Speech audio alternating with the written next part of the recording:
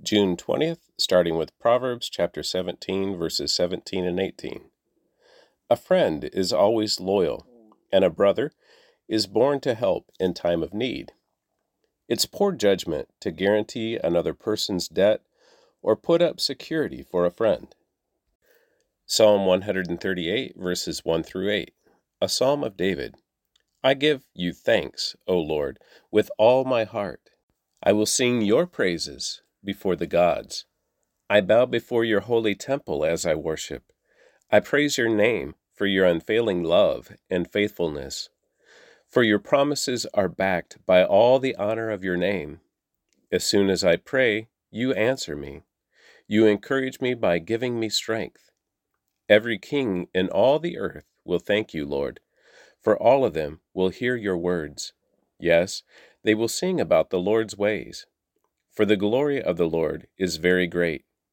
Though the Lord is great, he cares for the humble, but he keeps his distance from the proud. Though I am surrounded by troubles, you will protect me from the anger of my enemies. You reach out your hand, and the power of your right hand saves me. The Lord will work out his plans for my life. For your faithful love, O Lord, endures forever. Don't abandon me, for you made me. Acts chapter 13, verses 16 through 41. So Paul stood, lifted his hand to quiet them, those in the synagogue, and started speaking. Men of Israel, he said, and you God-fearing Gentiles, listen to me. The God of this nation of Israel chose our ancestors and made them multiply and grow strong during their stay in Egypt. Then, with a powerful arm, he led them out of their slavery. He put up with them through 40 years of wandering in the wilderness. Then he destroyed 7 nations in Canaan and gave their land to Israel as an inheritance. All this took about 450 years. After that, God gave them judges to rule until the time of Samuel the prophet. Then the people begged for a king, and God gave them Saul, son of Kish, a man of the tribe of Benjamin, who reigned for 40 years. But God removed Saul and replaced him with David, a man about whom God said, I have found David, son of Jesse, a man after my own heart. He will do everything I want him to do. And it is one of King David's descendants, Jesus, who is God's promised Savior of Israel. Before he came, John the Baptist preached that all the people of Israel needed to repent of their sins and turn to God and be baptized. As John was finishing his ministry, he asked, Do you think I am the Messiah? No, I am not, but he is coming soon, and I'm not even worthy to be his slave and untie the sandals of his feet. Brothers, you sons of Abraham, and also you God-fearing Gentiles, this message of salvation has been sent to us. The people in Jerusalem and their leaders did not recognize Jesus as the one the prophets had spoken about. Instead, they condemned him. And in doing this, they fulfilled the prophet's words that are read every Sabbath. They found no legal reason to execute him, but they asked Pilate to have him killed anyway. When they had done all that the prophecies said about him, they took him down from the cross and placed him in a tomb. But God raised him from the dead, and over a period of many days he appeared to those who had gone with him from Galilee to Jerusalem. They are now his witnesses to the people of Israel. And now we are here to bring you this good news. The promise was made to our ancestors, and God has now fulfilled it for us, their descendants, by raising Jesus. This is what the second psalm says about Jesus. You are my son. Today I have become your father. For God had promised to raise him from the dead, not leaving him to rot in the grave. He said, I will give you the sacred blessings I promised to David. Another psalm explains it more fully. You will not allow your Holy One to rot in the grave. This is not a reference to David, for after David had done the will of God, In his own generation, he died and was buried with his ancestors, and his body decayed. No, it was a reference to someone else, someone whom God raised and whose body did not decay. Brothers, listen. We are here to proclaim that through this man, Jesus, there is forgiveness for your sins.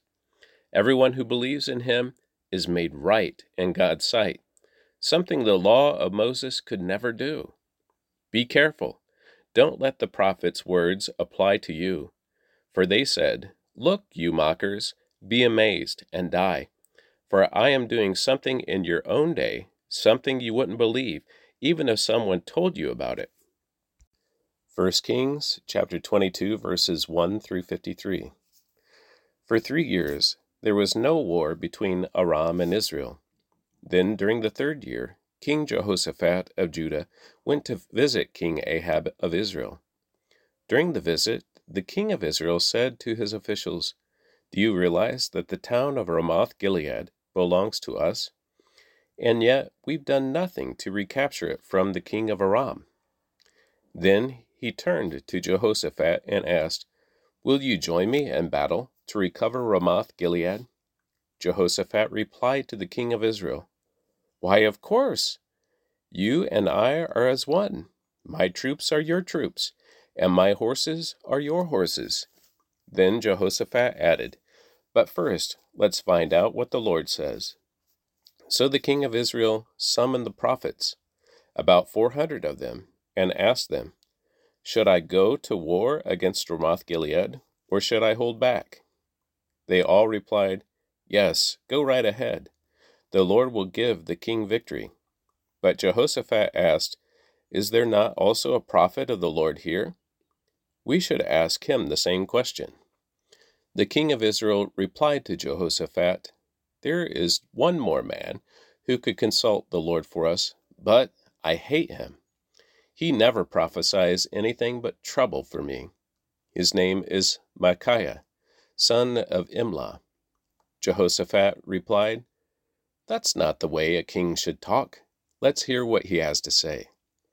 So the king of Israel called one of his officials and said, "Quick, bring Micaiah, son of Imlah." King Ahab of Israel and King Jehoshaphat of Judah, dressed in their royal robes, were sitting on thrones at the threshing floor near the gate of Samaria. All of Ahab's prophets were prophesying there in front of them. One of them, Zedekiah, son of Kenah, made some iron horns and proclaimed, "This is what the Lord says, with these horns you will gore the Arameans to death." All the other prophets agreed. "Yes," they said, "go up to Ramoth-Gilead and be victorious, for the Lord will give the king victory." Meanwhile, the messenger who went to Micaiah said to him, "Look, all the prophets are promising victory for the king. Be sure that you agree with them and promise success." But Micaiah replied, "As surely as the Lord lives, I will say only what the Lord tells me to say." When Micaiah arrived before the king, Ahab asked him, "Micaiah, should we go to war against Ramoth-Gilead, or should we hold back?"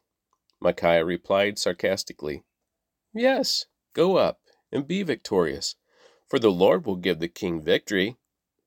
But the king replied sharply, "How many times must I demand that you speak only the truth to me when you speak for the Lord?" Then Micaiah told him, "In a vision I saw all Israel scattered on the mountains, like sheep without a shepherd. And the Lord said, 'Their master has been killed. Send them home in peace.'" "Didn't I tell you?" the king of Israel exclaimed to Jehoshaphat. "He never prophesies anything but trouble for me." Then Micaiah continued, "Listen to what the Lord says.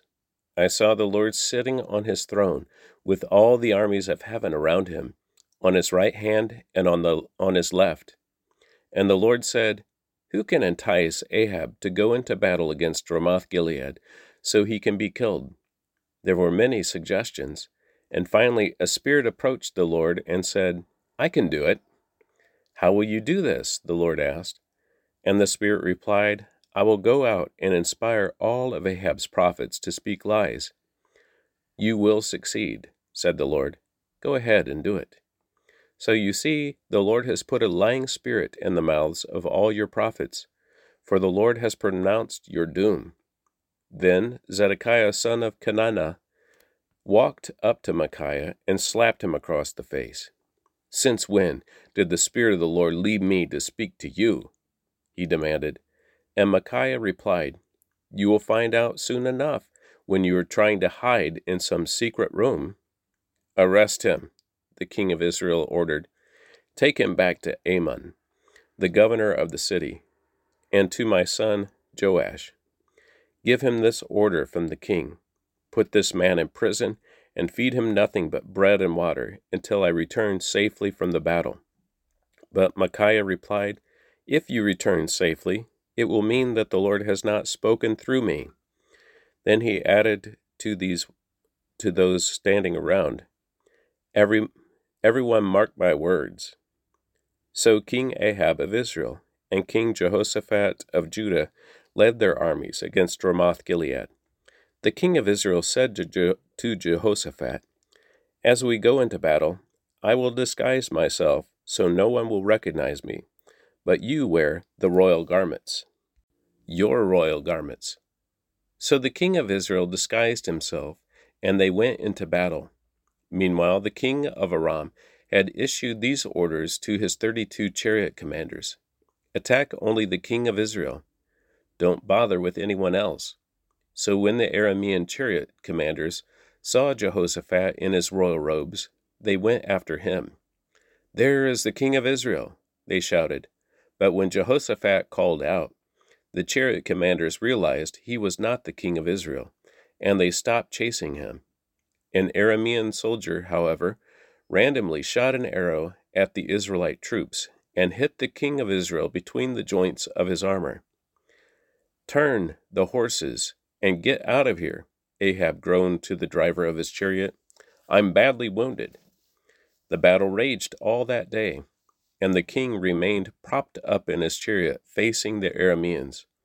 The blood from his wound ran down to the floor of his chariot, and as evening arrived, he died. Just as the sun was setting, the cry ran through the troops, We're done for! Run for your lives! So the king died, and his body was taken to Samaria and buried there. Then his chariot was washed beside the pool of Samaria, and dogs came and licked his blood at the place where the prostitutes bathed, just as the Lord had promised. The rest of the events in Ahab's reign, and everything he did, including the story of the ivory palace and the towns he built, are recorded in the book of the history of the kings of Israel. So Ahab died, and his son Ahaziah became the next king. Jehoshaphat, son of Asa, began to rule over Judah in the 4th year of King Ahab's reign in Israel. Jehoshaphat was 35 years old when he became king, and he reigned in Jerusalem 25 years. His mother was Azubah, the daughter of Shilhi. Jehoshaphat was a good king, following the example of his father Asa. He did what was pleasing in the Lord's sight. During his reign, however, he failed to remove all the pagan shrines, and the people still offered sacrifices and burned incense there. Jehoshaphat also made peace with the king of Israel. The rest of the events in Jehoshaphat's reign, the extent of his power, and the wars he waged are recorded in the book of the history of the kings of Judah. He banished from the land the rest of the male and female shrine prostitutes, who still continued their practices from the days of his father Asa. There was no king in Edom at that time, only a deputy. Jehoshaphat also built a fleet of trading ships to sail to Ophir for gold, but the ships never set sail, for they met with disaster in their home port of Ezion-Geber. At one time, Ahaziah, son of Ahab, had proposed to Jehoshaphat, Let my men sail with your men in the ships. But Jehoshaphat refused the request. When Jehoshaphat died, he was buried with his ancestors in the city of David. Then his son Jehoram became the next king. Ahaziah son of Ahab began to rule over Israel in the 17th year of King Jehoshaphat's reign in Judah. He reigned in Samaria 2 years. But he did what was evil in the Lord's sight, following the example of his father and mother, and the example of Jeroboam, son of Nebat, who had led Israel to sin. He served Baal and worshipped him, provoking the anger of the Lord, the God of Israel, just as his father had done. And that concludes the reading of the Word for June the 20th.